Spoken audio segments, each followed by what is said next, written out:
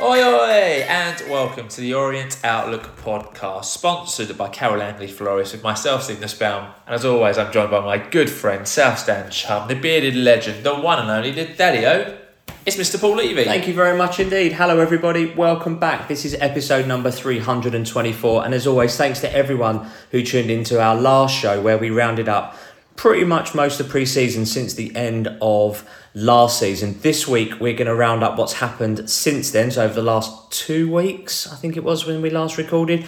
So we've got some pre-season games, activity, incomings, outgoings at the club as well. But as always, we start the top of all of our shows with a very kind word about our sponsors. We do. So our sponsor are Carol Langley Florists, who are an established business based in Chingford. They specialise in bespoke flowers sourced from the finest growers in the world and can do anything from a simple thank you or a congratulations to a tailored wedding event, anything larger. They are here to help you. They offer all O's fans 15% off, which could give you a huge saving on any wedding and flowering costs. So if you're interested, you can get in contact with John and his wonderful team. You can give them a call on the phone 0208 529 4130, or you can contact the guys on social media. You can find them on Twitter, or shall I say X, at Carol Langley E4, or you can find John at Essex Biz. You can find the team at Instagram under Carol Langley Florist, and you can find the guys at Facebook at Carol Langley Florist. It will always be Twitter. It will, won't it? It will always be Twitter.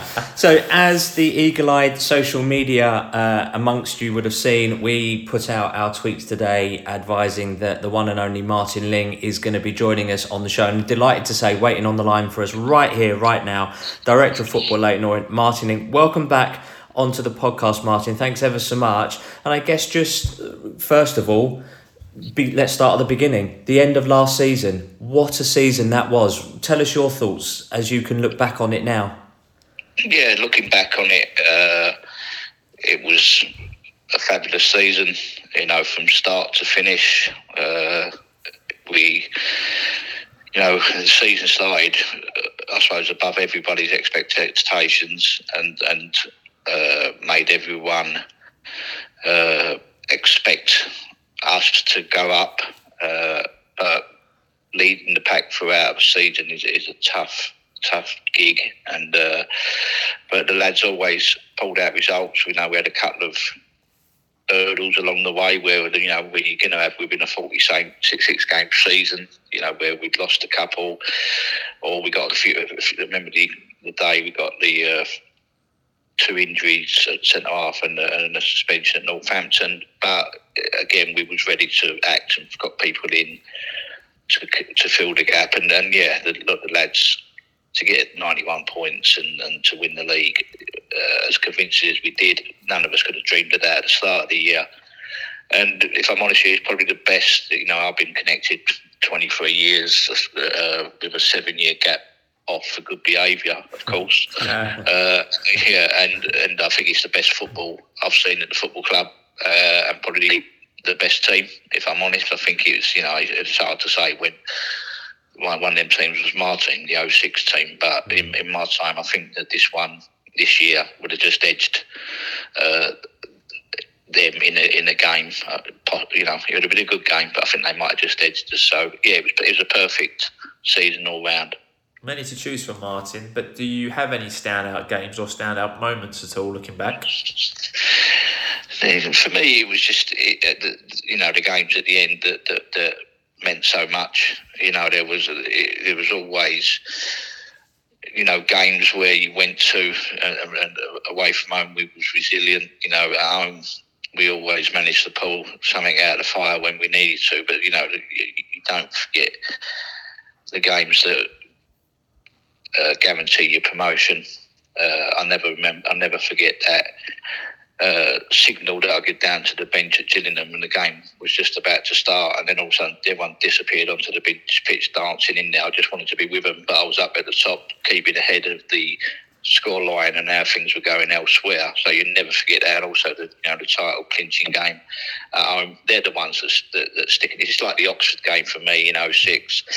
They're the ones that stick in your memory. They're the ones that you go back to. And they're, we still have an 06 group now. I'm not actually in the group, but John Mackey has an 06 group now, and 22, 23 he'll have a group. And you never forget, you never forget the player that was playing or changing alongside you, and the squad that was put together, and the team spirit and the character in the squad was tremendous.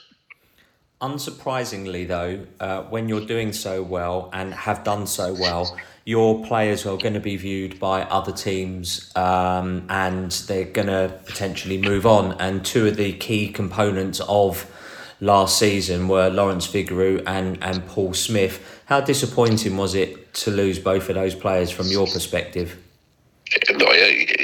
Not that disappointing. I mean, not because I don't think they're great players and great lads, because they both were. But you got to assess where they go to.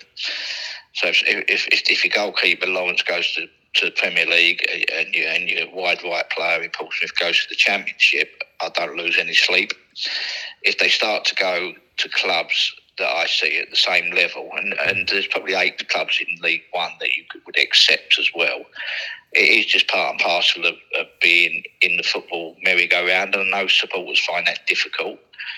But I also put myself back to the 18-year career I had, and did I always try to better myself, and did I always try to get what's best for me and my family? And the answer is yes. So then I just don't lose no sleep over it. We offered 11 contracts. We felt we would lose some. We thought we might lose more, if I'm totally honest. Okay. But if someone says to me what 2 are likely to go off the back of the season last year, I think that the clubs have picked wisely in terms of Vigouroux and Smith, because they was as good as we had. And I'm pleased. I mean, I've worked with Lawrence at 2 clubs, and to see him, even though he's not a number 1 in the Premier League, but at the Premier League, and to get his just desserts. And I say, Paul Smith had 2 years here. Struggled with injury the first year. Second year was on fire and was too good for the league. So he's gone to a league now where he's going to get tested. He'll be interested how it pans out for both of them. I did text Lawrence Vigouroux 3 days ago with a jokey text. I'll be back in for you at Christmas to take you on along. It's just because he signed a 3-year deal, but I think Lawrence will find it hard if he's not playing regularly. Yeah. I think any player finds it hard if not playing regularly. So, that was a jokey text, because we've got ourselves a good replacement in Brynn. So we're in a good space there. But when you lose good players, if you're being successful, the people you worry about are your good players and your good manager. The manager's still here and with his staff, and we kept 90% of the players, but we lost a good 10%. So Martin, we're now at a League One football club. Lots of changes on the horizon. What are your thoughts on the squad then going into the season? Yeah, I mean, I said it today. I was at the family day today, and I feel that we had to improve our squad in terms of quality, and I think we've done that. We're not quite finished, if I'm honest, which I'm sure is another question coming. We still need 3 players to finish off the squad. I think we need 2, or we need 1 defender, 1 centre half, and we need another centre forward and another wide player. The midfield area is probably the only area that's complete at the moment. But the other 2, but if I'm honest, I would expect 2 out of them 3 to be in before the weekend. So if I add them players to the squad, it covers the holes that I see in it at the moment, and gives us good numbers to choose from, good quality players, and we've got to step up to a division that I believe that we are a middle 8 team in that division. The budget will be about 12th, so to overachieve would be to end up in the top 8. To do what you are expected to do would be the middle 8, and to underachieve would be the bottom 8. So that's how the board have asked me to put a description on it, and how it is, and that's the description I think is fair. Interesting. You have been quite busy through the course of this transfer window. We've made signings of Max Sanders, Dan Ajayi, if I'm pronouncing that correctly, Ethan Galbraith, Idris has re-signed. Was that a surprise for you that he would come back to us, or was that kind of always on the cards from your conversation with him and his agent? We kept. Obviously, they all went away to Marbella at the end of the season. I didn't go because I don't drink, so I don't want to be around drunken people for 4 days, and I want them to go and enjoy themselves. So we've kept in touch all the time through it with Idris. It looked like he was going elsewhere. If I'm honest with you, there were 2 bigger clubs than us that were showing interest. And then I was sitting at home, 2-3 weeks ago, and I thought, I'm just going to try a cheeky text, if I'm honest with you. And I just sent a text to say, how is my favourite Tunisian? I hope you're keeping well. And all I expected was a text back, because we'd heard that there was, I don't want to name the clubs because it ain't fair, but there were 2 clubs in our league that would be top 8. And then he picked the phone up and says, I want to come back. Wow. I went, well, okay. Now, I said, if I can get this done in the next 48 hours, are you coming back? He said, yes. So I said, okay. So then I got to work with Ipswich, tried to put an offer over to buy him. They've got no interest in selling him, if I'm honest with you. So it was a case of that they are happy for him to come back on loan. He's happy to come back on loan. And let's be honest with you, we kept looking in that area, and then we kept saying Idris's name, the wishful thinking of fetching him back, or we kept saying we need an Idris type player, and luckily at the end we actually got Idris. But that was, it was. I think the way, something what he said that really, really impressed me about him. He said that you took me, not me personally. We were talking about the club. We took him when no one knew who he was. And now if people do know who he was, that doesn't mean he has to leave us behind. So that was, for me, that was new. He don't very often hit that, but he's a very genuine type of lad and person. So, yeah, delighted that he's come off. And, even though he's a old signing, I think he could be one of the major signings. As well as the players Paul mentioned, we also signed Sam Howes, Sol Brynn and Joe Pigott. So Sol Brynn obviously has got massive shoes to fill, obviously replacing Lawrence Vigouroux, who's gone on to, like you said, the Premier League. So tell us a bit more about Sol Brynn. Well, I think you got to give Sol. He's 21. He's had a great season last year at Swindon. I talked to all my connections at Swindon and said he was their best player by a country mile. Richie talked to all his connections at Swindon. We know the people at Middlesbrough, and he's just going to be a top class goalkeeper. But he is a learning top-class goalkeeper. He's 21 years of age. He ain't going to be as vocal as Lawrence Vigouroux, and you wouldn't expect him to be. But he's got all the credentials to be a top-class goalkeeper, and we're very happy to have him. And, in that department, we've now got Sam Howes challenging him, along with Reece Byrne and Noah Phillips, who are the 3rd and 4th choice, I suppose, in terms of 2 young keepers. But Sam, again, someone that we'd been monitoring for quite a while. We had him watched 3 or 4 times last year. We knew of his background, and when it was made clear to us that a small fee would get him out of Wilston, we was happy to pay that and put together a goalkeeping department. But it's like, because of Lawrence and the clean sheets and all that, it's probably the hardest shoes to fill will be that, because of the success of the predecessor. But I feel we've got the raw material there to have a really good goalkeeping department, and that's what we've got to look to be doing. You mentioned some new additions you're expecting to come in. I'm going to ask because it's being talked about by many fans on social media, on the forums, in WhatsApp groups as well. There's a big link with the return of a young Ed Turns. Are you able to shed any light on that at all? Are you in a position to... Yeah, we ain't in a position to say that he's signed. We're in a position to say he's our number 1 target. we expect something to materialise in the next 24 to 48 hours on our number one target, because he's been out in America. He's come on in Brighton's last two games. In fact, he was at fault for two of their goals against Newcastle when I watched it last night. So that was not a criticism, but he's playing at an high level. They, again, like what we did with him, Brighton, so they still want to do business with us because of how things went last year. So he is our number one target. I would like to say that he'd be in before the end of the week, but I'm not 100% sure, because that is not a 100% done deal, but he's very high on our agenda.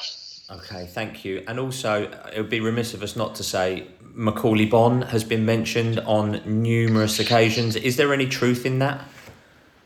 Macaulay Bonne was one of our targets.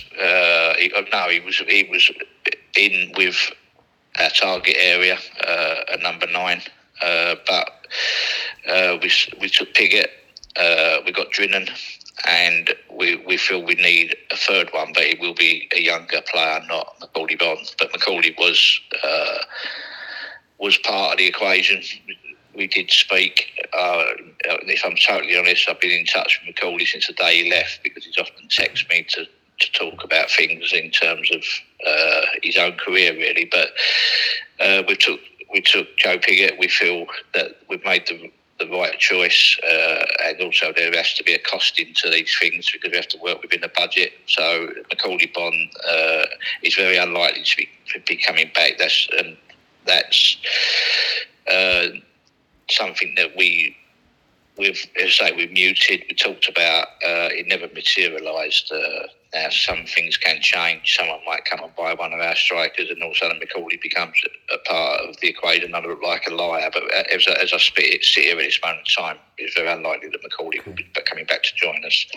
Thanks for your honesty there, Martin. Do you expect any outgoings from the club? Obviously, lots of incomings, but would you expect any further outgoings at all? The only outgoings we're looking to do really are, we've got about 10 young players in what would be a 32-man squad. 4 of them, 32, if we fetch a new 3 in, will be third-year scholars. So we took 4 third-year scholars, Charlie Pigott being one of them, who's actually done superb during the pre-season period, actually. But it's a case of no outgoings in terms of full-time outgoings, but Mike Steele, who is the recruitment analyst, but also does the loan managing. We've got about 5 or 6 of them young boys that will be going out at level 1, 2 and 3, which is National League South, and the Ryman Premier, or the equivalent of. The only outgoings will be the younger players going out on loan to get some experience, and some of them need to be doing that. But we want to try and do it in 2 blocks. If I'm honest with you, we don't want all 10 to go out at once. You know what I mean? We'd rather like 5 or 6 go out now, and then maybe 5 or 6. Because the loan market never shuts in 1, 2, and 3. Because it works off a different system to what we do. So they will be the only outgoings. There'll be no senior players going out. Cool.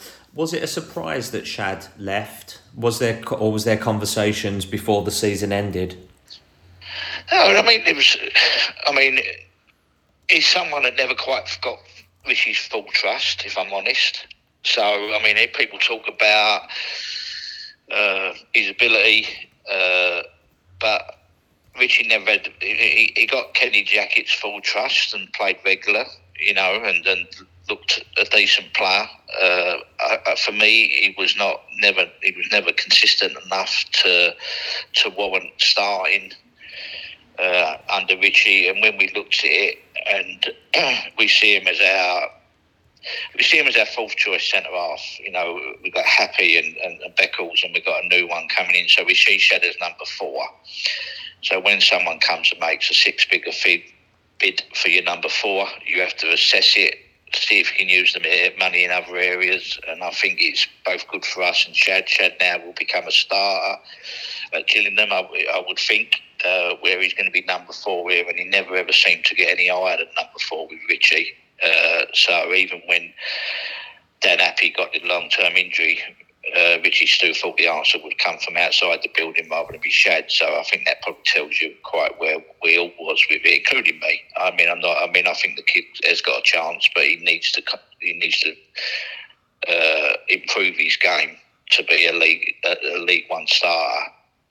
So we just felt the money could be used in other areas and reinvest in the squad, and the chairman's allowed us to do that. So we thought it was a good move for everybody.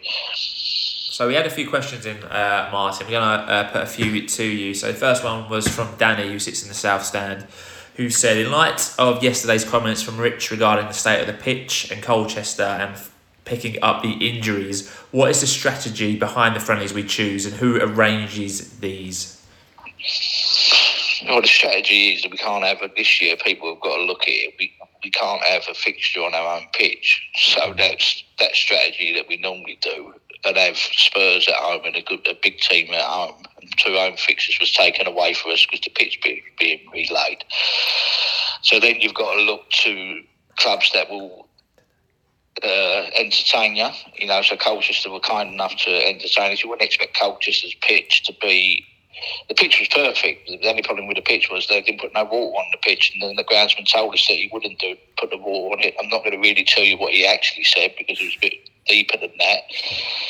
But if you don't water any pitch, it's going to become sticky and dangerous, and that's right. The injuries we got yesterday were nothing to do with the pitch, by the way. It was because they was all to do with 2 of them were contact injuries, and one was a pulled muscle, so nothing to do with the pitch whatsoever. But the pitch didn't play well because it had no water.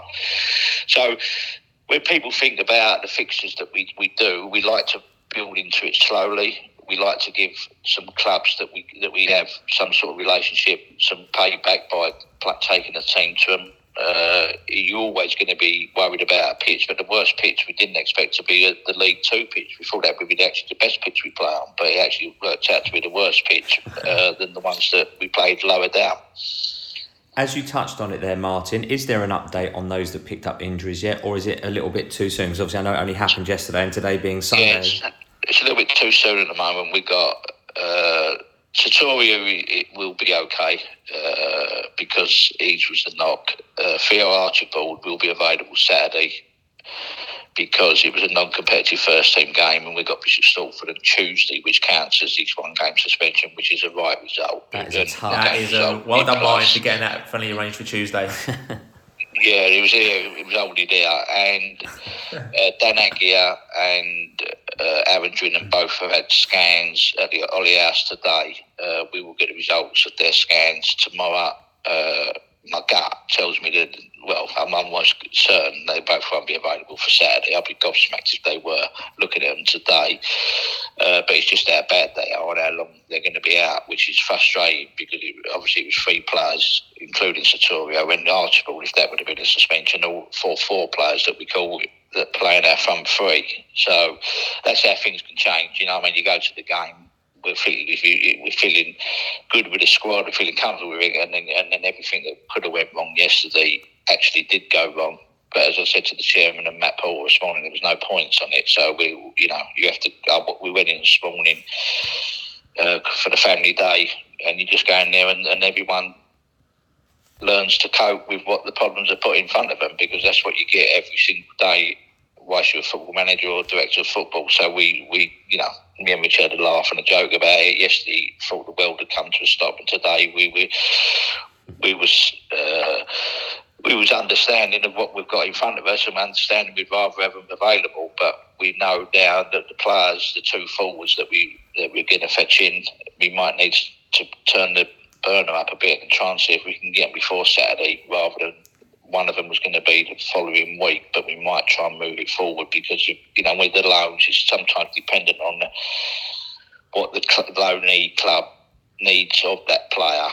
Obviously, they always need them for pre-season games, but, is the player likely to be on the bench for the first game of the season before they let him out on loan? So, but we're actively been working on 2 of them today, to be honest with you, and then tomorrow we'll try and get some of them over the. If I get all 3 over the line before Saturday, it'd be brilliant. But if I could get 2 out of 3, it'd be good. Amazing. Fingers crossed. So we had a question from Vince Howard who says, I don't believe we've really made a marquee signing yet. Am I right in thinking that we are holding some of the budget back for now in case we need new faces in January? No, the budget's 3.7, and if we take these 3 players in, it'd be 3.7 spent. There's another 300,000 for January if we need it. Marquee signings, I would put Idris El Mazouni as a marquee signing. Yeah. I would put Joe Pigott as a marquee signing. I'd put Dan Agia as a marquee signing. I don't know what marquee signings. I didn't quite have enough for Messi or Ronaldo, so they'll have to do for now. Unacceptable. Well, they're all going to Dubai and Saudi Arabia anyway. Right, yeah. Also from someone who sits in the South Stand, Warren Coleman says, the real fans think you've done a great job since you came back with Nigel and Kent, and some of the signings have been sensational. Can you find us another one like Paul Smith? I think you possibly have with Dan Ajayi. With regards to Josh Martin, I mean, that's a name that we've our Sherlock Holmeses have done their homework on and sort of pulled that name out, and we understand a contract was put to him but then later withdrawn. Are you able to shed any light on that? We've not come across that kind of situation before. No, there was never a contract put in front of him.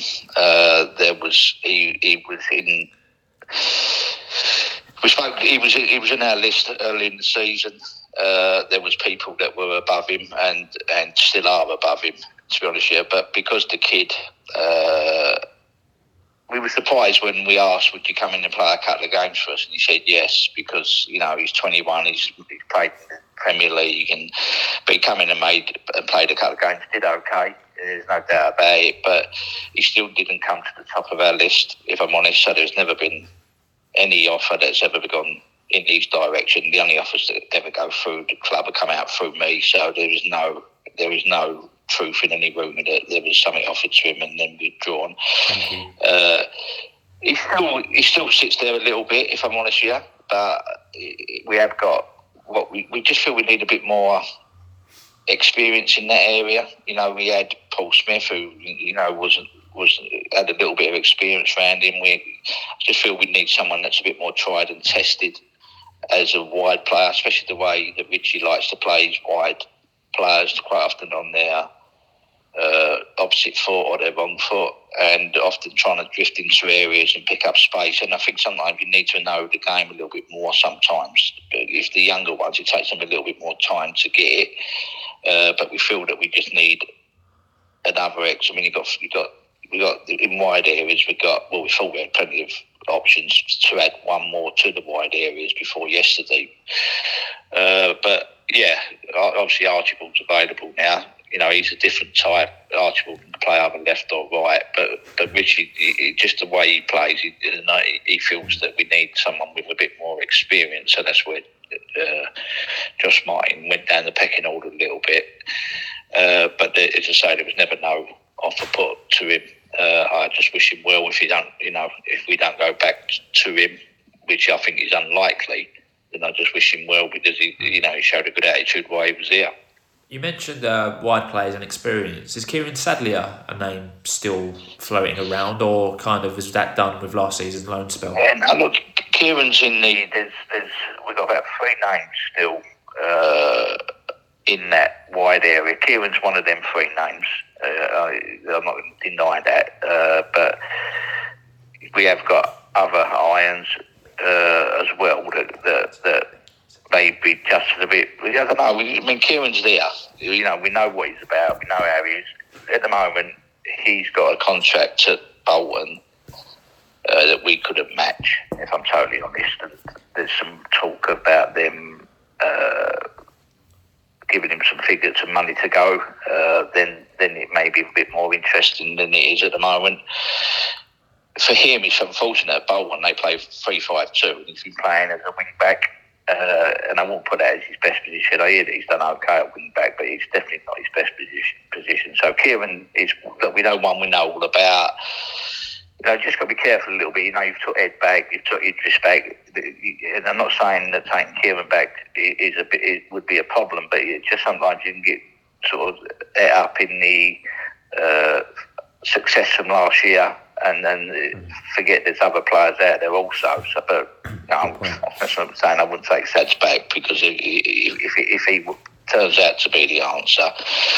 But quite often with this, when you get to this stage, it's about people have to understand it's a negotiation. So sometimes people are out your pay league and they become your pay league. Especially someone that maybe wanted $5,000 or $4,000 a week at the start of the window, but his wages stops on Monday because it's the 1st of August, may now take less. So it's a forever moving field. So, yeah, it'd be interesting to where it pans out, but we're getting to the end of it now. For me, 3 more players. I'd like to say I could put my feet up, but you can't really because if someone comes and buys one of your players or something goes wrong, you've got to be ready and able to be able to, push the button to make something happen. Yeah, absolutely. At Johnny Eppers said, do you agree with Richie that the teams coming down from the Championship this season aren't as strong, at least on paper, as the likes of Plymouth, Ipswich and Sheffield Wednesday who have gone up? What are your thoughts on that? Yeah, 100%. I wouldn't even say on paper. I would say that the 3 that come down are definitely not as strong as the 3 went up, without a shadow. It's just the size of the clubs to start with. Does that make the league any easier? It probably does a little bit, in terms of if you replace the 3 that went up with the 3 that come down and they're not as strong. I was asked to put together, as I said, the board asked me to put together a document of where I see us in terms of, and I chose to split it into 3 groups of 8. And, I think last year would have been a stronger league than it is this year. That doesn't mean it's going to be easy because we're coming up a league, but I would, 100% I would agree with Richie that the quality that went up and the quality that come down is in our favour in terms of the lesser size teams to start with, and the big thing is they won't have such big budgets as the teams that went up. Yeah, absolutely. It'll be an interesting season for the clubs who have just come down. We had a question from Boatsy who says, can you ask Martin what the process is for negotiating deals with players in clubs? For example, when is an undisclosed fee and kind of what does that essentially mean? I think we had a few questions about undisclosed fees because it seems to be a term that's cropping up more and more when players are going from one club to another. Every fee is an undisclosed fee. There ain't no such thing as a disclosed fee anymore. They're all undisclosed, and it's a case of working out, and people working out, saying it's in the region of, and then it's got add-ons, and then it's got this thing, and it just, I just said to you with Shadrach Ogie, I'm quite open to say that we got 6 figures for Shadrach Ogie. You know what I mean? So that means it's more than £100,000. So you ain't going to get, it wasn't 7 figures, so now work it out, it's somewhere between 100,000 and 999,000. It's nearer the 100,000 than it is 999, for sure. But what I'm trying to say, it's just how clubs do things now. It's how it's done. I don't know when it changed because I don't even know when the change come that fees wasn't really reported anymore. They're talking about quite often get a fee where someone knows they've got, let's say, 100 million buyout within their contract, so we know that it's got to be 100 million to exercise that clause. But I think that I don't know why it's done. I don't know. It certainly ain't. I mean, I'll be quite happy to anything that I've done this. Or in the 6 and a bit years I've been here, I'd be quite happy for the figures to be out there. It wouldn't bother me, in the slightest. But it's a case of that. Quite often the buying club wasn't undisclosed around it. So I don't. It doesn't bother me. I mean, we've sold 2 this summer, and we sold Dan we sold Dan the Krumah, and we sold Shadrach Ogie, and the reason behind that was that, as I said before, we see Dan as Nkrumah as he's probably 23, 24 in our squad, if I'm totally honest. And Middlesbrough bought him to go into the 21s and give us a decent money, and there is, decent kick-ons. And Shad the same, and sometimes it's it ain't always the first bit that is the most money, if I'm honest. Sometimes it's the sell-ons. If you look at Macaulay Bond, for instance, we sold him to Charlton for £200,000, which was in his contract, and we had a 20% sell-on that when he went for 2 million, we got 20% at 1.8. So sometimes you just got you covered in the deals if someone becomes successful. That didn't really tell you why undisclosed is used or not used, as I don't know the answer. No, that's fine. L Hayward 4 on Twitter said, now we're in League One, will we start to offer players deals of more than just 2 years? Yeah, there's a lot of talk about this, to be honest with you, at board level. We've started to offer now 2 years with a third year option, so quite a few of the contracts we've done this year. There was a board. It was a board decision that they only wanted to do 2 years, and then I started to say that the better players you may have to do 3 years. I think it's very risky for a club at our level to offer any more than 3 years, but I think a 3 year deal wouldn't be a disaster.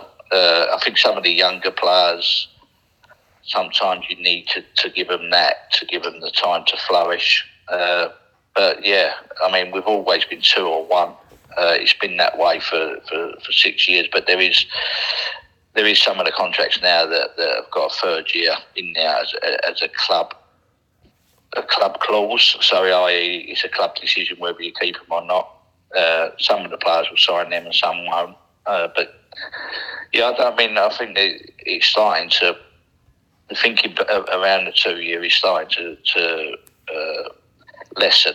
That there may be the option to go with 3 years, and it's people will people look at it and think, well, Paul Smith, Lawrence Vigouroux, I would have kept them if we had them 3 year contracts. I was talking to them last summer about signing a new deal. Then at Christmas, Bill and Endell, they didn't want to be a League 2 club next season. We become League 1, so then we had a chance, but we still never kept them.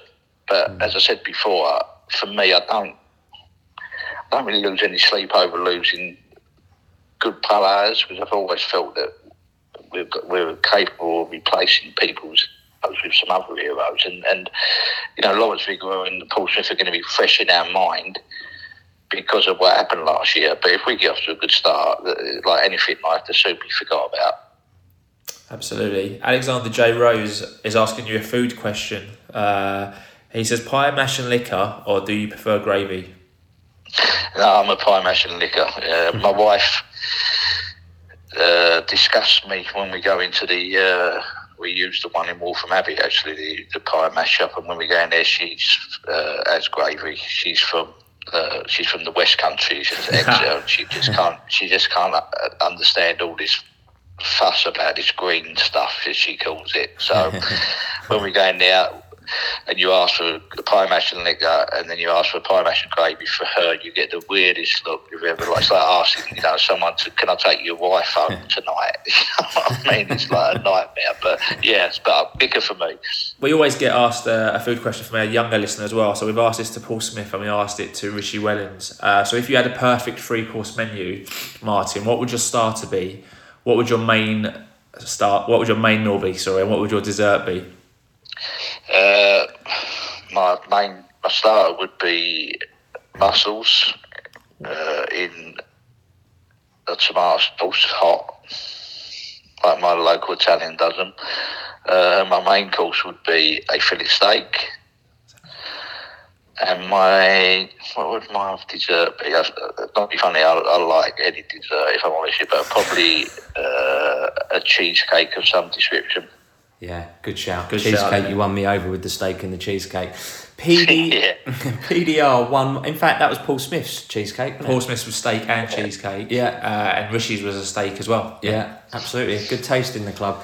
PDR 1112 said, if you could change one thing about the process of signing players, what would it be and why? Take agents out of the equation and just deal with the player and the club. If I'm honest, there is. Look, in any industry, there's going to be good and bad, and there is. I'll get on well with some agents, some other agents not so well, and some. What I don't like about it is if I can just get the feel from agents, and I suppose because I've been around a long time now, is that when I feel that they're in it for themselves rather than the player, and I get that feel and it turns my stomach a little bit because they're talking about what they're going to get, before is the player going to come in? What's the club about? There's some real genuine ones out there. Don't get me wrong. There's good. The problem with the agency world is it's like the Wild West because there's no qualification anymore. I know they're looking to change this, but there's no qualification and there's no. You don't have to put a bond down to the FA, and that's what it needs. It needs, like any industry, it just needs doing. And then sometimes you get parents doing deals because they feel that their son or thing is being taken advantage of by the agent, and now sometimes that gets worse, if I'm honest with you, because of they've not got the experience of doing it. So for me, it would be to take out agents, or at least make the agents that you deal with the genuine type rather than the type that are not so genuine. Nice one. So we've got 3 questions left, Martin. The following 2 are from the forum. So first up says, where does Martin see the club in 3 years and 5 years' time? And if that includes Championship football, does Martin believe our current setup could sustain Championship football? Now, look, it's like I've got a board. I'm on a board call and a board meeting. Because that's what we're talking about all the time. The last time the club were in Championship was 1982. I know that much. If we haven't got the ambition to be a Championship club, we might as well stop now and say, like, someone else come in and we'll move aside and get out of the way. But how do we? So we had a 6-year plan for the day we walked in, and when it was put together, it was put together mainly by me, if I'm honest with you, because it not been just because was there a realism in us getting back to League One in 6 years? Yes, there was a realism. Was it difficult to do? Yes, but then I'm always been an ambitious type. So when I first started to speak to Kent and Nigel and talking about being a League One club, because I'd seen it. I'd managed the club myself in League One, so I could see that was attainable. Now, that 6-year plan has come to fruition. I think Wrexham and the like probably had the same 6-year plan. Wrexham had just got out after 14 years. Not saying... I know to win 2 championships in 6 years, and it's just now starting to say it gets difficult now. It's not so easy anymore. You know what I mean? It won't been out of this league for 40 years, but they want to put together the best way to put it, the things that I think could hold us back is, I think everybody knows, size of stadium. Now, if we wanted to be competitive in the Championship, we probably need a stadium that's double the size that we got. Now, would we fill a double the size stadium? I'm not so sure, but all I know is that we'd get double figure gates more than we could do now, because we can't get them now, because we can only get 8,700, 800, 900, whatever it is. So then you have to look at the scenario of if moving stadium a few years ago or 20 years ago, everyone was like, well, we don't want to move the stadium, don't want to do this, because nobody had done it. Now, what we need to know is that if we look to move stadium, we want it to stay within Waltham Forest. We don't want to take the club away from its roots. Now, people might say that Brisbane Road is its roots, but let's be fair. I don't know what the percentage of clubs within 92 that are in the league now, and if you include the National League, how many clubs that have moved stadium? Because one, the stadium's getting old and decrepit. That ain't quite right for round, apart from the East Stand, because the other three stands are quite new. But we need to have a project put together of a championship project of how can we get there. We need a new stadium. We need a new training ground. The training ground is not big enough for... I wanted to put together a development squad this year. We haven't got the space to put a development squad together. So we are looking for a new training ground. We have found a few sites. The championship question is, there's two ways of getting through the leagues. One is to have a billionaire that's just going to chuck money after money after money after it. People say, Bournemouth did it. Yeah, but they had a Russian billionaire, whatever. If that billionaire is out there, you can probably do it on the size of stadium we've got. But if you want to do it in a productive and right way, I think we would need to move stadiums. So we speak to the council and we say, look, is there any land? And the answer is Waltham Forest. I don't know where you're going to put a stadium, but Brentford have managed it. So if Brentford can manage it what they did, then we can do it. There's no good putting hurdles there that we can't say, we can't get there because of. Because if we do that, we might as well stop. We'll become happy to be a League One club, which we are at this moment in time. But if we ain't got no ambition to be any bigger, then if I'm honest with you, I wouldn't want to be part of the club if it had no ambition of trying to improve itself. Is this step twice as high, 3 times as high as the 2 steps we've just taken? Yes, it is. To sustain that step, is that difficult? Yes, it is. Can it be done? Yes, it can. It can be done. I'm not one that's going to sit here and say we're going to go straight through League One and we're going to be in the Championship in a year's time. What I say is that I think it can be done. Everything about the football club is moving forward. It's moving forward, but to move forward to be a Championship club, we have got some hurdles to get over, but the hurdles can be jumped, in my opinion, in the next 3 to 5, 10 years, whatever it is. I mean, I'd just like to, same as Nigel's got a thing that he'd like to leave a legacy, that he'd put the club in a better, firm holding pot for the time that he'd been there. And if my so-called legacy is that, I've done 10 years and it's in a better place and looking to go to the next level, then I would feel quite contented. But if the option or the possibility of not getting to that next level wasn't there, then I think you start to lose your focus as a work someone that's the working force, and also the fans, the board. You've got to have a focus that you can get somewhere and live the dream. And then everyone say, Luton, correct, but what they're doing, going to a new stadium. So I think the new stadium, whatever happens, needs to be done at some stage. I'm not, something totally out of my comfort zone of where, how.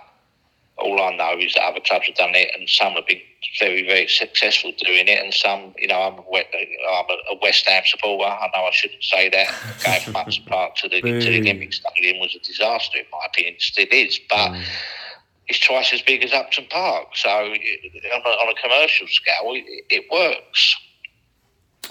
Martin, thanks so much for your time. We've kept you a lot longer than we expected, so really appreciate it. And your frank and full answers have been absolutely fantastic. We obviously didn't expect anything less, but we genuinely appreciate it nonetheless. So I guess just to close, what's your message for the Orient faithful? We've got the season coming up off the back of a championship winning season.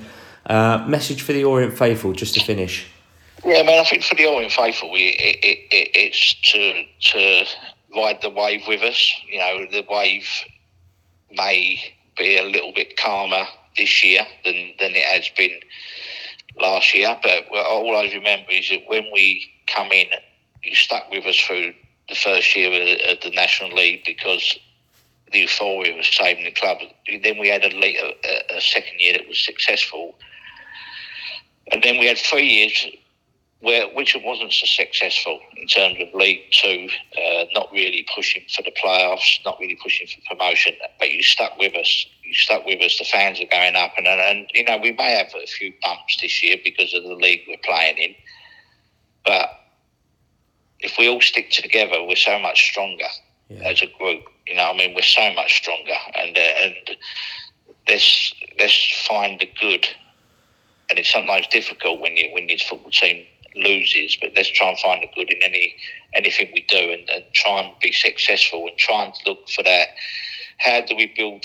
I'd love to ask a question what you just asked me about. How do you get to the championship and stay in the championship? I know your question wasn't exactly that, but that's how I heard it. And it'd be interesting what the fans think, because without rose-coloured glasses, is there a sustainable way of doing it? The club is getting closer to being run on a sustainable level. It's not there yet, and it's still got quite a way to go to get there.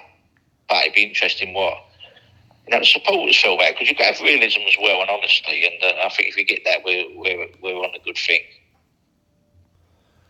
Well, thank you very much indeed there to Leyton Orient Director of Football, Martin Ling. Always a pleasure to have him on the podcast, and I think it's fair to say the honesty, openness and transparency that runs through the club is very much there to see, and there's a lot of hard work and thought that goes into it. You don't just players turn up to sign a contract. There's obviously a lot to go. We had a lot more questions than that, so we're quite conscious of time, that we didn't want this to be like a 10-hour episode, so we didn't get everyone in. So thank you very much indeed, Martin. But let's move on now. We're going to cover the last couple of weeks since we last recorded. We are going to now bring you up to date. The Supporters Club are running coaches again this season. Steve's got more on that? I have. They go to Wickham on Tuesday the 15th of August, so the coaches leave the ground at 3pm. This one kicks off at 7:45, and a flat fare, everyone, £25 for this game, with children under 15 travelling for £13. And on the Saturday after, the 19th of August, we are all off to the seaside for a big away day out at Blackpool. Coaches leave at 8am for this one, kicking off at 3 o'clock. Adult fare, more expensive at £44, but still an absolute bargain.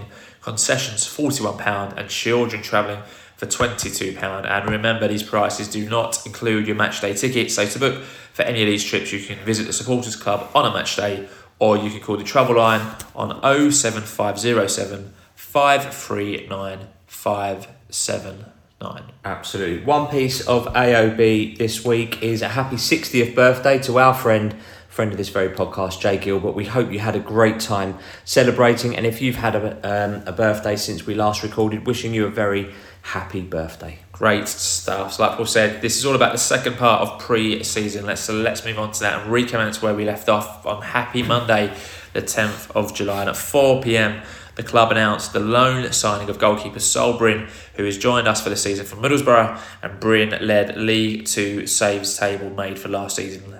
He made 136 saves and played every single league game for Swindon Town. I believe he was their player of the season. For a 21-year-old that's not got a lot of experience, that's really good. It also says that maybe a little bit too much about their defence, that he's had to make that many saves, but kudos to the guy anyway. Absolutely. Simon Royce was quoted saying, "We're delighted that we've got Sol in. We've been chasing him for a while, and for him to want to come speaks volumes about what we are doing here. He had a fantastic season with Swindon, who didn't have the best year themselves. Sol's stats were at the top end of the division, and he was always our number one target. Sol's had a good 10 days training with his parent club Middlesbrough down in Portugal, so he's fit and ready, and we can't wait to see him in action." Bidder Legende, your thoughts on the signing of Mr. Brynn? Yeah, look, I mean, no one can proclaim to be an expert regardless of what your knowledge of league football is. So heard good things about him, heard positive things about him. Came across well, I thought, on his interview. I think he spoke really, really well. Yeah, look forward to seeing him in action. Yeah, not much more I think that I can add. Sounds like a quality signing. Obviously, Martin spoke about him. He's had a pretty good pre-season. I think Richie's been really impressed with him. Saved the penalty yesterday. Colchester. We'll come on and talk about. But yeah, sounds more than ready to make the step up to League 1 after being in League 2 last season. And obviously, massive shoes to fill. So we wish Sol all the best of luck at the Orient. So Tuesday the 11th of July, a youthful Orient 11 were in action away at Brentwood Town and won the game 3-1 with goals from Karachi, a trialist, and Avgustidis. So well done to the O's. Absolutely. Friday the 14th of July, happy 9th birthday to your very favourite podcast. Yes, this one you're listening to right now. We turned 9 years ago on the 14th of July. A dream became a reality and the Outlook podcast was born.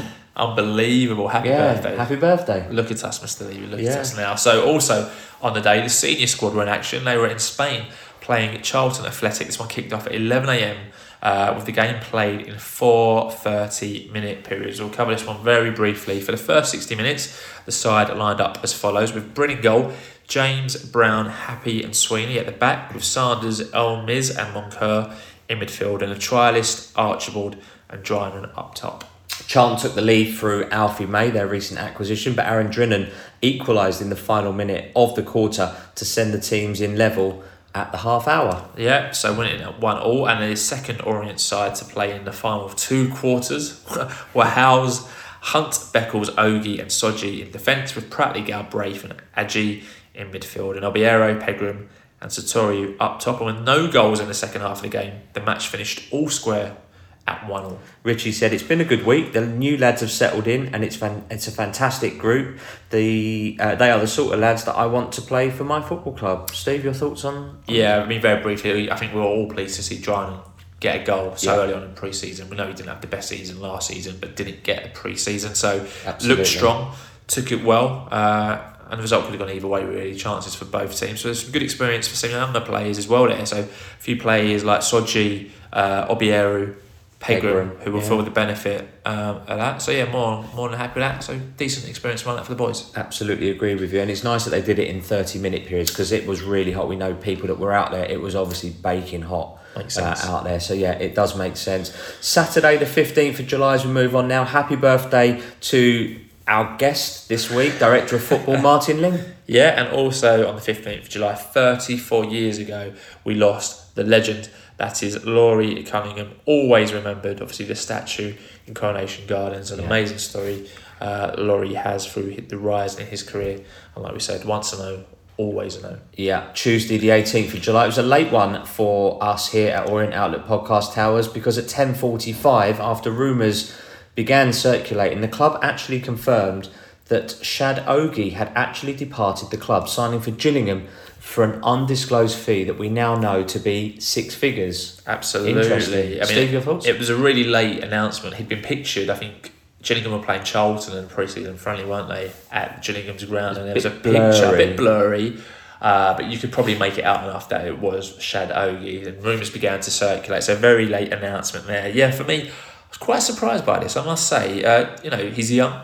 He's decent, had decent experience, was first choice centre back, if you remember, up until the point where he got sent off when we played Northampton at home at the back end of the season before last and lost his place to Dan Happy, who was immense and never was able to get it back. But he was under contract, it was a good backup. Like Martin said, Richie saw him as a number, like his fourth choice. So I guess it makes sense for Ogie, the player, but I presume if we're selling him, it means someone's ready to come in immediately. Obviously, that is probably Ed Turns, who still isn't at the club yet, but it sounds like he'll be here. Martin said sooner rather than later. I mean, good luck to Shad. It'd be interesting. I mean, we know Martin's views that he's just given us on the player. Obviously, not rated very highly. I think it's quite clear by Richie. Mm-hmm. Obviously, Kenny Jackett thinks there's a player there.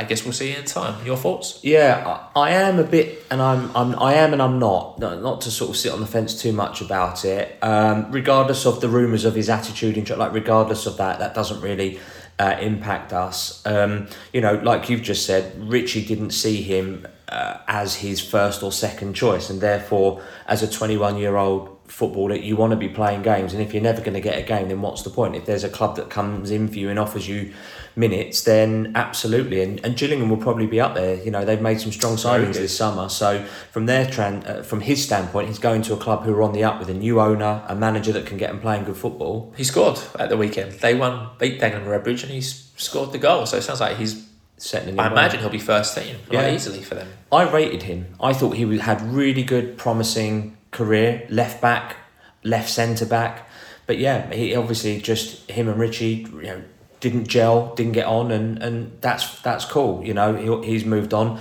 We've got a decent fee for him, probably a decent sell on at something in the region, probably about 20%. I would imagine seems to be the standard, and yeah, probably based on whether they get promoted or player or whatever. Yeah, I mean, the last time we saw him in a no-shirt was Mansfield Town away. So Mansfield were just missed out on the playoffs, so the 8th best team essentially in League Two. He, if you remember, got sent off in that game unfairly, but I thought within the first hour of that game, I thought he was excellent. Yeah, as a centre back. He's technically, I think he's a good player. I'm disappointed to lose him and disappointed that it didn't work out better for him and Richie, because there is a good player there. Yeah, in my opinion. So yeah, I'm disappointed he's gone. Am I surprised he's gone? No, not really. Yeah, I mean, there were a lot of you. I mean, this, like we said, happened very late, 10:45 p.m. and social media, our tweets were going crazy. Let's mention a few. JB Foreman 002 said, I'm surprised because I thought he was great when given the chance, but he didn't play that much last year. Yeah, Len M4 said, with Thompson out, we couldn't have let Ogie go if there wasn't a better player coming in. Good point. Obviously, Adam Thompson. Yeah, very good point, Len. Phil VZ1 said, I think this is one young talent who we have let get away. I always liked the team with Shad on it, but he didn't play anywhere near enough last year to be sharp. Really good signing for Gillingham. 1881 Will said he's gutted, but perhaps he wanted first team football, so good luck to him. Got a feeling this might be a Nicky Shorey moment. Steve Nugent UK said, actually, I'm quite gutted about this. I think he has a bright future, and good luck to Shad. Yeah, Sean Galway 86 said, excellent on the left of a back three with Beckles and Mitchell. Never looked comfortable at left back or centre back in a back four. It's a good move for him. Lewis Fear _ said he had a good season playing in a free under jacket, but since Richie came in, barely got a sniff. Smart moving to Gillingham, won't be missed. Tom D Simmons _ Tom said was very comfortable as a third centre back, again alluding to the point that Sean made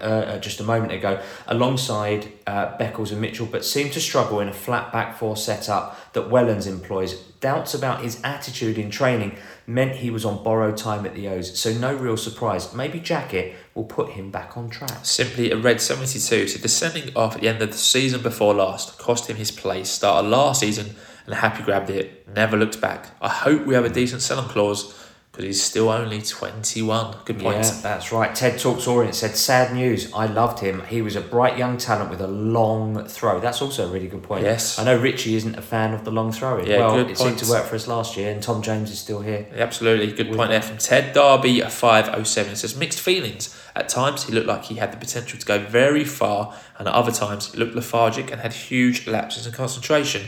I hope he grasps the opportunity and that we have a sell-on clause. I Heart Rushmore said, probably not surprising based on how he's being used under Wellens, but always felt with his ability he could play higher. It'd be interesting to see how his career develops. Alright, Meat Pie, so don't like this one. Shad had a lot of talent, but have to assume Richie knows what he's doing. Perhaps the attitude wasn't spot on.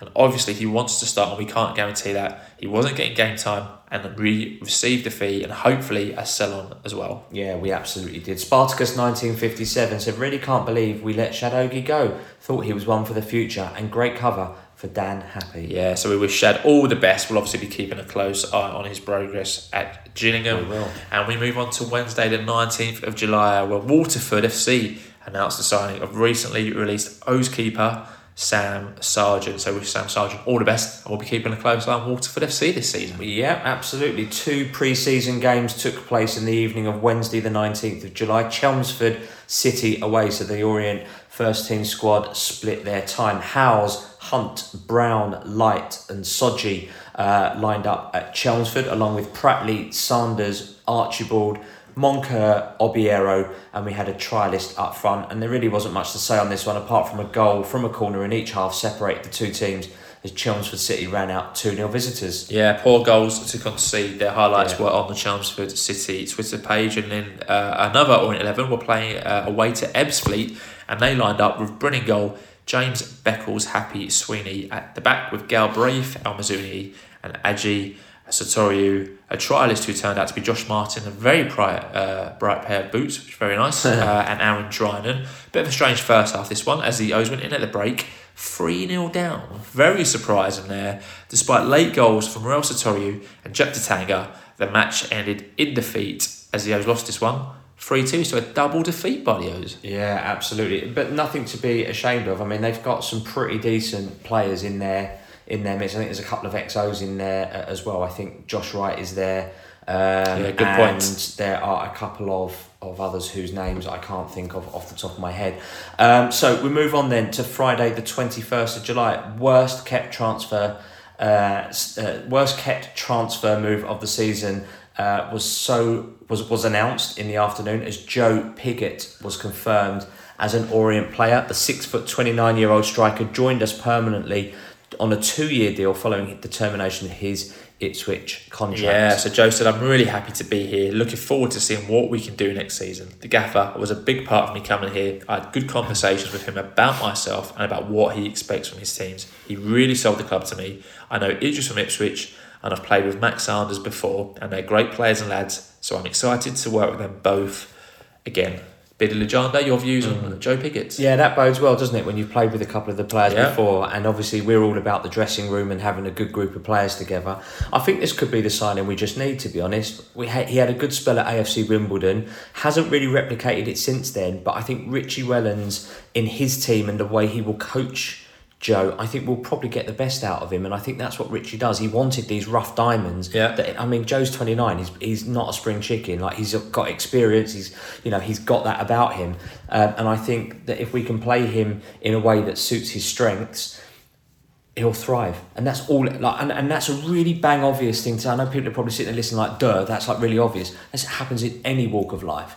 But like Martin said, Kieran Sadlier being used as a wing back, that in his opinion isn't the best place for him. So if you play someone where they are comfortable and that is their best, they're just gonna, and you feed them and support, and the whole network of the team is, joined up. It's not rocket science.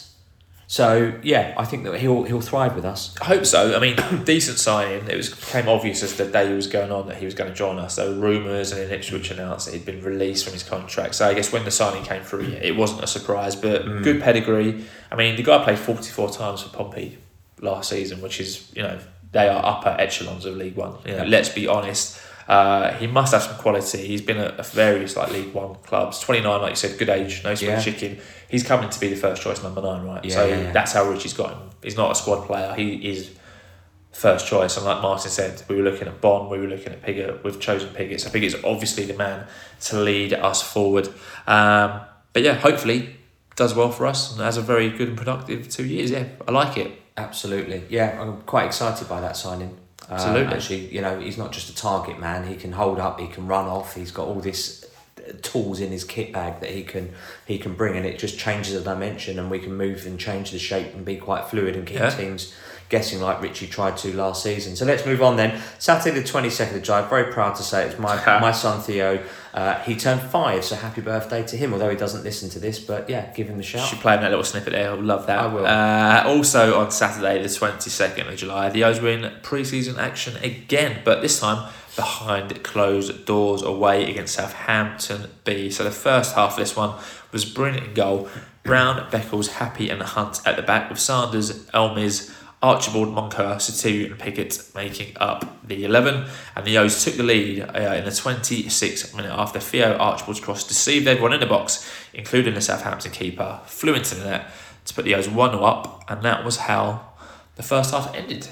Yeah, absolutely. Second half lined up slightly different. Howes in goal, James, Pratley, Soji and Sweeney. Obiero, Galbraith, Jay, with Pegram, Tanga and Drinnan up top. Pegram doubled our lead in the 51st minute. Drinnan made it 3-0 6 minutes later, but good things come to those who wait, and late in the game, Tom James unleashed a ferocious shot. He doesn't do rubbish tap-ins, does he, that guy? From all of about 20-odd yards that went straight in the top corner.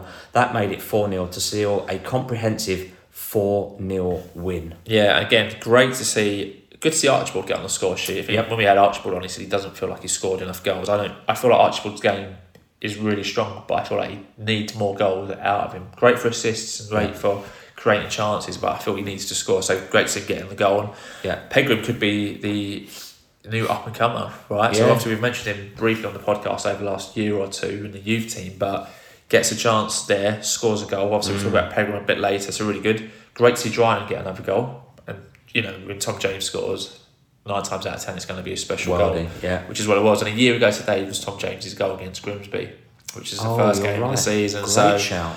Well played, Mr. James. So Sunday, the 23rd of July, the O's ladies were in pre-season friendly action, and again behind closed doors, they played Southend United, and pleased to say the O's won the game 3-0 thanks to goals from Feldman, Bates, and Trilist. So well done, ladies. Absolutely, well done the ladies there. Monday, the 24th of July, some really terrible news came out late in the evening.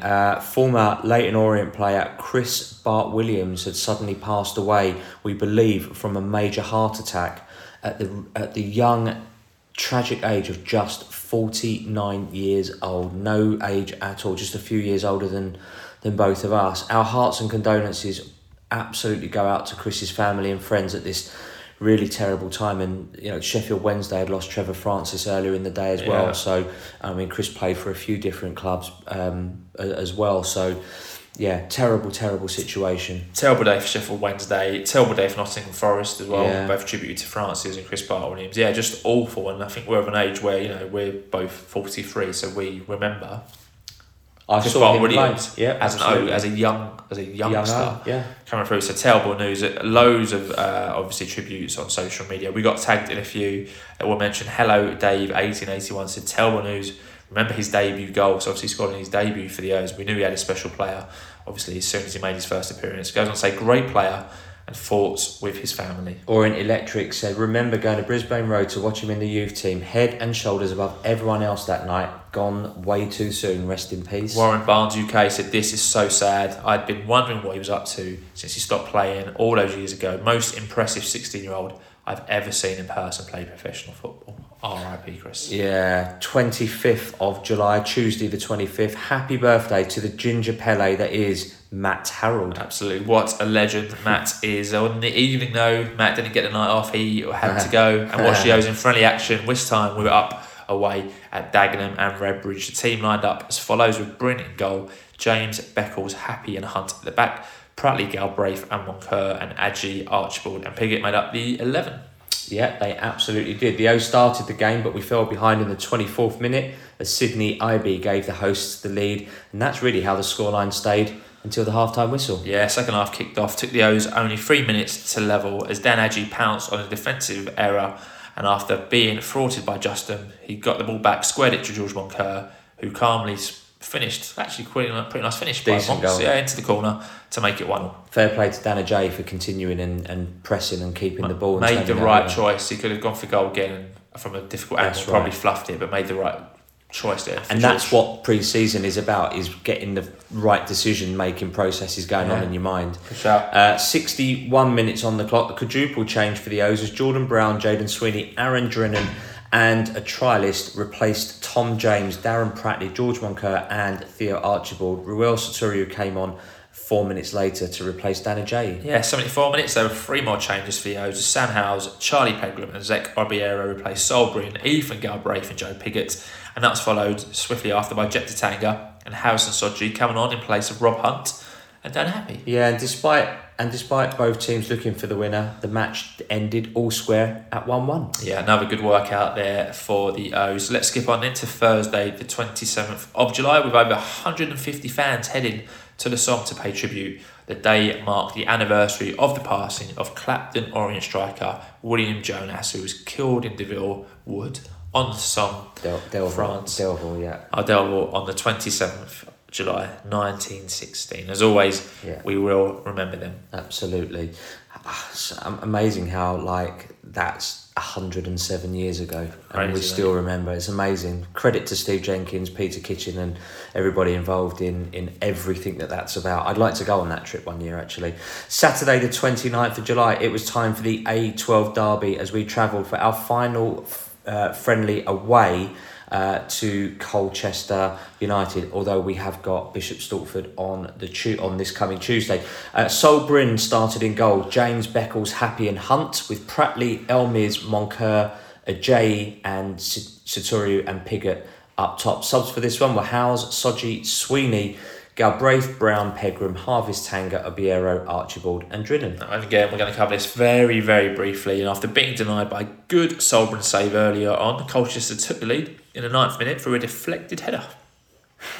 That's all there is to say. I mean, Richie Wellens was booked in the 27th minute, with Darren Pratley booked 5 minutes later, and despite several efforts, we couldn't get the equaliser, and the half ended with 1-0 to the hosts. It's probably worth noting that very rarely in a friendly game will you see the manager booked. 100%. It just gives you an inkling as to what's gone on. Absolutely. One tweet at half-time from Kid Sampson, who was in there, he's tweeted us at LOFC 45-minute pre-season snap judgment. It said Brynn, flappy, Hunt on goal, James, slow, Happy, tall, Beckles, competent, Pratley, fouls, Elmiz, the biz, Moncur said weirdo, Aji said kick and rush, Pigott says not a lone striker, and Satiru said Gray's athletic. So a bit of a mixed reaction from Kid Sampson there. 4 changes for the O's at half-time as Aaron Drinnan, Jaden Sweeney, Ethan Galbraith and Theo Archibald came on to replace Joe Pigott, Tom James, Darren Pratley and Dan Ajayi. Yeah, so obviously Dan Ajayi picked up a knock there that Martin has alluded to earlier on in his interview. 54 minutes on the clock then. Theo Archibald received 2 yellow cards in very quick succession and was given his marching orders. What's going on there? How'd you get 2 yellow cards in like, I think it was 10 or 20 seconds or within a minute? How does that even happen? He was obviously gobbing off. I think he's made a tackle, got booked for it, gobbed off to the referee. Conceded the free kick, got booked for that, and apparently went off on his on a rant and got another booking. So you could argue as a pre-season friendly ref, come on. However, in my eyes, it depends what Theo has said, because we all know Theo likes to say stuff back to refs. We know he's a bit of a wind-up merchant, and we love him for that. Yeah. But if you get booked, mate, I think you probably go. He probably just puts a pre-season friendly. Like, what difference? The scoreline doesn't matter who wins and who loses here. But yeah, sent off. That's what happened. A minute later, the hosts doubled their lead with a Connor Hall header. Yeah, 57th minute, Jordan Brown came on to replace George Moncur. Yeah, another sub in the 67th minute. The sub, Aaron Drynan, couldn't continue, so that was worry. And he was replaced by Charlie Pegram. We won a penalty in the 70th minute after Ruel Sotirio was fouled inside the box. Charlie Pegram tucked away the penalty just about. Keeper got hands to that, and unfortunately Ruel wasn't able to continue, and he was then replaced by Zach Obiero. That's quite worrying at the time, because there's a few videos of like the penalty, but as the penalty's been taken, you see like Sotirio walking behind the goal, hobbling. So Martin said hopefully he'll be okay for Saturday. So fingers crossed. Further subs followed in the 74th minute. Harrison Soji, Jep Tatanga and Emmanuel Harvest came on to replace Dan Happy, Rob Hunt and Idris El Mazouni. Colchester were awarded a penalty in the 81st minute, but Super Soul Brynn saved the resulting spot kick. Lawrence who? Who's that? Lawrence who? Vigor who? We'll see. No further action to talk about. Although the O's did have a few chances to nick the draw. The match finished 2-1 as the hosts just about saw out the game. So Richie Wellens gave an interview after. It's about 8 minutes. Very long. The first 4 minutes of him talking about the pitch and the referee. We're not going to play it. I mean, it's been available now for just over 24 hours on the club's YouTube channel. Go and check it out. He gives a bit of an update on other things as well. But I mean, again, great to see players like Soji, Tanga, Harvest get on, Pegram get on. Good experience for young. On the flip side of that, you go, right, Archibald's been sent off, but we know, luckily, he's not suspended, so we've had a bit of a result there. Yeah. So Tiu is obviously a bit of concern, but Martin seemed to think that would be okay, and obviously big loss to lose Aji, because that, for me, he's a starter for me. Yeah. And Dryden, I think, would have been on the bench for Saturday anyway. However, he's had such a good pre-season, it's a shame that he's got injured. Yeah. So could have been much worse, but obviously could have gone much, much better. Yeah, you're right. I'm inclined to agree with you there. Kid Sampson tweeted us with a second half overview or his ratings of the players. Brynn, Viggs, Hunt, unremarkable. Sweeney was erratic. Beckles, erotic. Happy's eyebrows. Galbraith was tidy. Elmiz, please don't get injured. Moncur, pants. Theo, sarcastic applause. Drinnan, injured. Ruel, Stretton Rovers. Kids were enthusiastic. Absolutely. So that rounds up Colchester. But after the game, though, some extra special news. I think Hearts announced it a bit earlier than what the O's did, but the O's did announce it as a special pre-season game. Will be played next year, as we will play Heart of Midlothian on Saturday, the 13th of July, 2024 at Tynecastle. So it gets played in their proper ground. Nice stadium, that, all I've ever been. And that'll be part of Hearts' 150-year anniversary celebrations. And obviously, there's a bond between the clubs. It's basically during World War I, Both clubs suffered great losses at the Battle of the Somme. I think that's been called for the last couple of years. Several years before COVID. Amazing though, obviously, that's probably been in the pipeline for quite a few years, around the 150th anniversary of Hearts, which is probably why it hasn't happened before. Yeah, fair. But brilliant. I'm sure there'll be loads of those fans making up that trip to Scotland on that weekend. It'd be great to do very, it very special match. We'll look really forward to that one. That's going to be a great day. Absolutely. Sunday the 30th of July. Today, as we record this podcast, the club held a family fun day at Brisbane Road. We hope everyone who went had a great time and got to meet your idols, the new players, got to chat with them and had a generally great time. Yeah, I've seen some pictures. Everyone said had a great time. Again, great engagement from the club, right? Perfect time to do it. And people having their photos still of the League 2 trophy, and why not? Yeah, absolutely. Should be done. So that was that. Also this afternoon, the ladies team were in front of action. They were away at St Albans City. Had a bit of a tough one there. They lost the game 6-1. So we say unlucky to the ladies. Absolutely. So let's move on then as we look to round this show up. Predictions for this season. Where do you think that we're going to end up? What's your gut feeling? My gut feeling is still top half. Okay. Of the top table. 12. Yeah. Top 12. Yeah. I think with a bit of luck, maybe top 10. I think the playoffs. I think there's an opening there for a team you don't expect to get in the playoffs. Whether that team is Leyton Orient or not, I'm not sure. I think we're going to have to be lucky with injuries, and it'd be interesting to see who else comes in. Yeah. But I think on our day, I think our first 11 at League One level will give most League One teams a decent game. So if we can have really strong home form like we had last season, and kind of put up decent fights away to most League One teams, I think we'll do. I don't think Richard will let standard slip. I think we'll be alright. I'm not sitting here thinking that we're going to be in relegation trouble or have a scrappy season. Don't get me wrong, there will be games where we get tonked. We will lose games like 3-0, 4-0, 4-1. That's just part of football. That will happen, but I think it's really important that, you know, it's a difficult start. Charlton away will be a difficult start. They got a new board. They signed Alfie May, who was a great player. They signed Barnes' keeper, Harry Ifstead, from last season, who was a great keeper. Charlton away will be difficult. I'd take a point at Charlton at this moment in time if you offered it to me. Follow that up with Plymouth away that I don't care about. But we probably lose that because I think we use it as a squad game. So I don't think that'll be our first 11. Portsmouth at home will be a very, very difficult game. Portsmouth historically start very well and then they fade.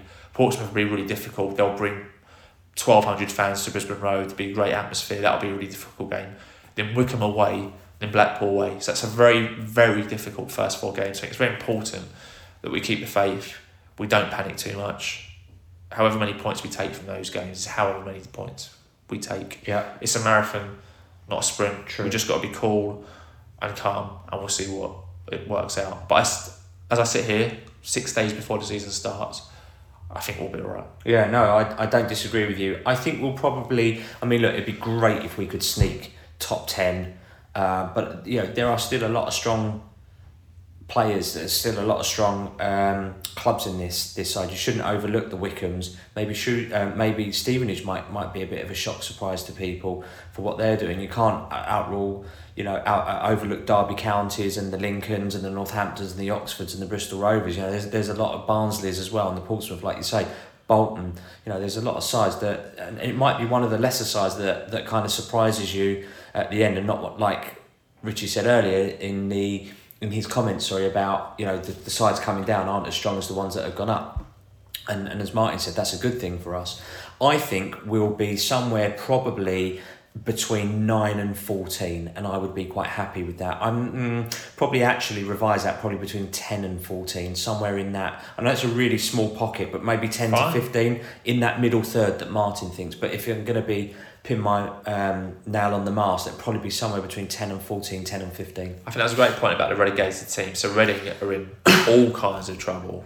Yeah, new manager as well. I mean, they but they can still sign free agents. So it's not the end of the world. They might be up there, but they're not going to be as strong as what I think most people thought they were. Wigan again, the other team, Blackpool again, managerial change. I think we got going for us, and Richie mentioned this, is our consistency, continuity, right? So all of those relegated teams have had changes. Yeah. Some are in troubled ownership as well. Absolutely. Let's not miss our words. Wigan have got new owners. Yeah. Charlton have got new owners. Absolutely. It doesn't necessarily mean that things are going to click just like that because you're a bigger club. I think Derby, I expect Derby to be up there. Derby kept their manager, kept that core of players. Barnsley lost their manager, so obviously beating player finalists. Barnsley lost Michael Duff, he's gone. He's at Swansea, so they've got a new manager, so they'll have to adapt. Peterborough seem to bring in loads and get loads out every year on a yearly basis. So Peterborough's always a tough Frankie one. Kent went up to Scotland. Hearts, he's gone to Hearts. Yeah. So yeah, there could be an opening for him. It'll be very interesting to see what happens. Hopefully, like I said, we win more than we lose, and we'll see where we end up. So we ran one of our infamous Twitter polls earlier today asking how you thought the O's would get on in this one. I had made it and mistakenly set it up for 24 hours, so it's still running as we talk, but we've had 383 votes, which isn't bad. There's still 14 hours left, and basically 11% of you think the O's will finish in the top 7, which is fantastic. Very optimistic. Only 2.3% of you think the O's will end up in relegation trouble, which is fantastic as well.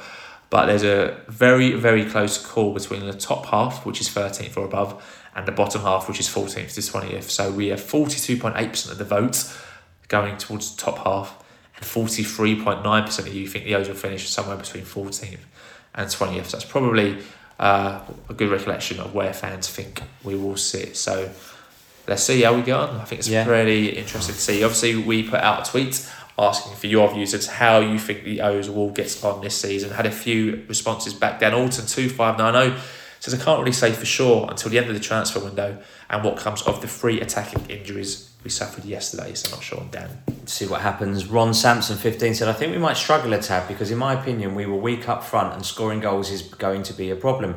Not sure we can rely on the defence like last season against better quality players. I see us finishing around 17th or 18th. That's not a relegation fight. I wouldn't be unhappy. Yes, obviously I want to be higher up, but as long as we're not in a relegation fight, you know, I'm all right with that. I agree there. The Orient Chat, so new handle on me, says bang on mid-table we should finish with our squad. Yeah. I'm hoping we achieve that, but do need a few signings to make sure of it. We also need certain players to step up. Les LK52 said, already got injuries and a tough start. If you offered me 5th from bottom, I'd bite your hand off. Very pessimistic. Edward K54212196 said, hard to tell really, but I'm predicting mid-table. Adam PK Upminster, that's a new one for me. Welcome to the show. Hoping to be at Charlton away next week, but I'm worried about our goalkeeping department. Losing Viggs was a big blow. Delighted to have Elmiz back, and I think Pigott will come good for us, and hopefully Brynn continues his pre-season form. Mid-table finish will do nicely. Mortjig said, for all of our good signings, I'm not seeing much of the squad as a whole who have played at League One level. I honestly think we'll struggle, particularly in scoring goals, but I hope I am wrong. Paul _LT2P said, I think we'll be okay, not spectacular. I can see wholesale squad changes in January. We don't want to blow what we've achieved last season. Gorillas 1985 says, Galbraith looks to be a talent. We need another striker loan or permanent. I think we can finish 10th depending on us getting a good start to give the players and fans some confidence. Hoping to go Pompey and Derby away, along with a few localish trips as well. Yeah, Orient Shire said, with Wellens in charge, it will be like having 12 men on the pitch. Well, least at the start of the game. Always positive and predicting a top 8 finish. Mr. Russ Mill said, we'll be fine with Super Richie. I think the step up won't be as big as some are thinking. Main concerns are Ruel. Andrew is nowhere near what's needed up front. James switches off too often. Omar, bit too casual at times. But bring it on. Come on, you O's. Champions. Wilco 300 said, feeling confident and thinking we'll finish 6th if the young players are able to step up. Looking forward to seeing Galbraith. Really hoping Sweeney can kick on. I'm mostly concerned about the lack of pace at centre-back with such a young keeper behind them. Ewan Carter 25 says 10th to 13th place I will be happy with. Gutted to lose some players from last season like Viggs. Hopefully Brynn will turn out to be a good replacement. Also, it's good that some of the lone players who performed well are coming back, like Elmiz and Turns. Barry Twin tweeted and said top 6 and playoffs. So Barry Twin was very confident last season. His confidence was well placed. He called it. Dan William H looking at 12th to 16th, I think, which is fine. Wigan, Derby away games already penciled in. I will try to get to Wickham in August as well. Really excited about Galbraith this year. Looks a talented lad. Biggest concern is an out-and-out goal scorer. Billy Carroll GB said, comfortably mid-table should be the aim, but I can see us sneaking into the top half with a couple more quality signings. New signings have all looked decent from what I've seen of them, to be fair. Seen of them so far. Think we lack goals up front though, which we need to address. At Wiggy _cut, so at best mid-table, at worst bottom 8 and fighting to stay up. Still need to do more in the transfer window. And the final word goes to Rekka Blue App, who said 12th to 19th is where I expect us to finish this season. Bigger teams than Orient have been relegated in recent years, but I think we have a decent enough manager to have a relatively decent start to life in League One. So those were all tweets that came into us at Orient Outlook. So they came into us at Twitter, which is now known as X, I think it is. So give us a follow on Twitter if you don't already. You can also find us on Facebook at Orient Outlook Podcast. You can also find us at Instagram at Orient_Outlook_podcast. And if you're not on social media, you can email the podcast at orientoutlook@outlook.com. Yeah, fantasy football. We are going to be running our fantasy.premierleague.com league again this season, and we want to beat last season's total amount of players of 356. So if you weren't in the Outlook podcast league last season, then join our league. If you're in and you play this season, you will automatically rejoin because Steve will automatically restart that league. So it's already active. We've got a code of ZNDKHF. If you put that code in, or any of your mates are looking to join a competitive league next season, then join the Orient Outlook Podcast, fantasy.premierleague.com league. Absolutely. All right, so positives and negatives of the rest of pre-season. I'll do positives in. So we've got 2 positives and we've got 2 negatives. Positives, new arrivals since our last episode. So obviously Brynn, who we spoke about, and Joe Pigott, who we've spoken about as well. So 2 good additions to the squad. And the last positive, season finally starts next Saturday. Yeah, it feels like a bit of a longer summer, although in retrospect, to balance that, it seems like sometimes it's just flown by. It's like we're at the end of July already. Do you know what I mean? Yeah. Negatives, injuries ahead of the season opener. Obviously, we go back and listen to the beginning of the show where Martin talked about the injuries, and obviously the squad not yet being fully complete now.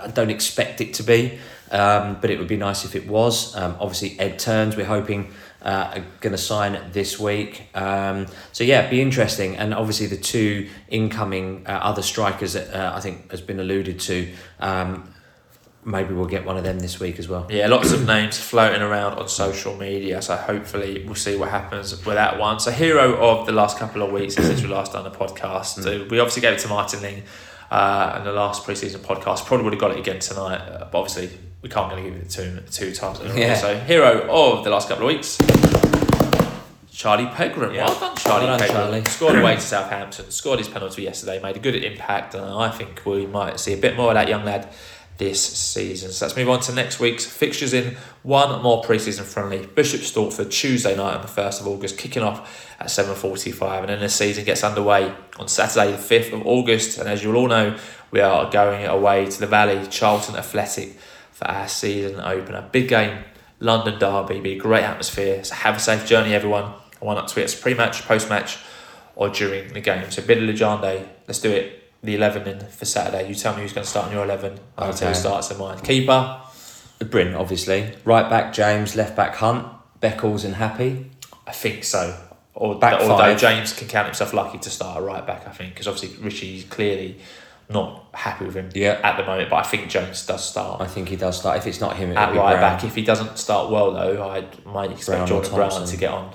All right. Oh no, Thompson's injured, so yeah, it'd be Brown. Okay, so I think we're fairly consistent across the back 4. Okay, Yeah. you're 3 in midfield then. I'm going to go Elmiz, Absolutely. Sanders, Yeah. Georgie boy. and George Moncur. I think you're probably right there. I think Georgie Just edges it. and Elmiz are the 2 automatic ones, but obviously the third one where you got Sanders, Galbraith. Pratley, and Galbraith and Brown. Brown. I see Brown more all over the pitch at the moment, to be honest. But yeah, I think he starts with Sanders, but I think we've got good option and strength in that position. So be an interesting one there. Okay, up top. I think up top it's going to be who's available, right? Yeah, it's Pigott, left Archibald, Pigott, and if Ruel's fit and available, it will be Ruel. Otherwise, who else is there? If Drinnan doesn't make it, it'll be Pegram. Yeah, so Pigott up top, Archibald on the right for me, Ruel on the left. I think that's how he's going to play. And then cut in. Yeah, but I mean, I don't need to say it again on this podcast. Ruel isn't a left forward or right forward for me. It's just he's going to have to make do with who he's got available, unless we get the loan signing in, like Martin said, maybe working towards that. So hopefully the left forward will be the new player who we don't know who it is yet, and hopefully Sue's on the bench, ready to come and make an impact up top. So lots to talk about and think about on that one. Let us know who you'd start for Charlton. Again, you could do that via social media. So sponsorship reminder then, Bid. Yeah, so don't forget, get in touch with John and their fantastic team of florists at Carol Langley Florists. You can call them on 0208 529 4130, or on social media they're at Carol Langley E4, that's Carol Carole, or at Essex Biz, both on Twitter. I'm going to call it Twitter because I don't agree with it being called X, so they're on Twitter. They're also on Instagram, Carol Langley Florist. They're also on Facebook. Just search for Carol Langley Florist. And just as a reminder, we have some really, really good packages at really, really competitive rates. We are here to help promote your business, your products, your brand, whatever it is that you've got that you're looking to push to get a wider audience. We are here to help you. So if you have a business that you're looking to push, we'd love to help fellow Orient supporters promote their business. Whether you're, a cab driver that's looking for more airport work, for example, or a gardener, or an estate agent. We had estate agents last year. Whatever your business, whatever your trade, we'd love to help promote you to the Orient community. Absolutely. So that is it after 1 hour, 34 minutes, 24 seconds. Thank you for joining us for an epic episode 324. And with pre-season almost done and dusted, the squad has undergone its fine-tuning with new signings and players leaving the O's. Friendlies have mostly been played now, and it's all about Orient being a League One club and battling it out with some big teams with the season almost upon us. And as always, like we've said, our support is vital. So if we don't get off to the best start, it's important to stick behind Richie and the team, singing and standing up for the Orient, and you never know what could or might happen. But whatever does, your South Stand chums will be here to inform you of all the latest O's news and views that you need to know. That's right. So if you're listening on iTunes, can you please subscribe, give the podcast a rating? We'd really appreciate a 5-star rating. It also helps new fans. There are lots of newer fans that have got season tickets, people that are coming to the club on a more casual basis, for example, because we're, our profile, and obviously the fact that we're in London, and obviously the fact that we've got a promotion. So it would really help people to find a podcast about Leyton Orient. So if you could do that, and also whatever platform you're on, favourite us, and that way you'll be able to get our shows as soon as they are uploaded, whether you're on Spotify, TuneIn, Stitcher, whatever it is. Give us a favourite, and a rating would be appreciated. We are also on all smart speakers. We're on the Fan Hub app, so listening to us couldn't be any easier. If you've got an older relative, a loved one, an Orient chum, someone who has a passing interest in Orient, who you think wants to be kept up to date with what's going on at Orient, grab their phone, download it for them, and pass the pod. Yeah, so we will be back with episode 325. This is very important, on Sunday the 20th of August. So me and the bearded Legende are off on our holidays, not together. Separately, unfortunately. Not together, unfortunately, although we both go on the same day. So we are not podcasting over the next 2 weeks. So we are back on Sunday the 20th of August. It's going to be an epic podcast, and we'll have all the information and views that you could ever need. So we look forward to hearing from you. And as always, keep calm, stay safe. If you're going on a summer holiday, have a great time. Have a great week. And listen to the Orient Outlook podcast. Up the O's.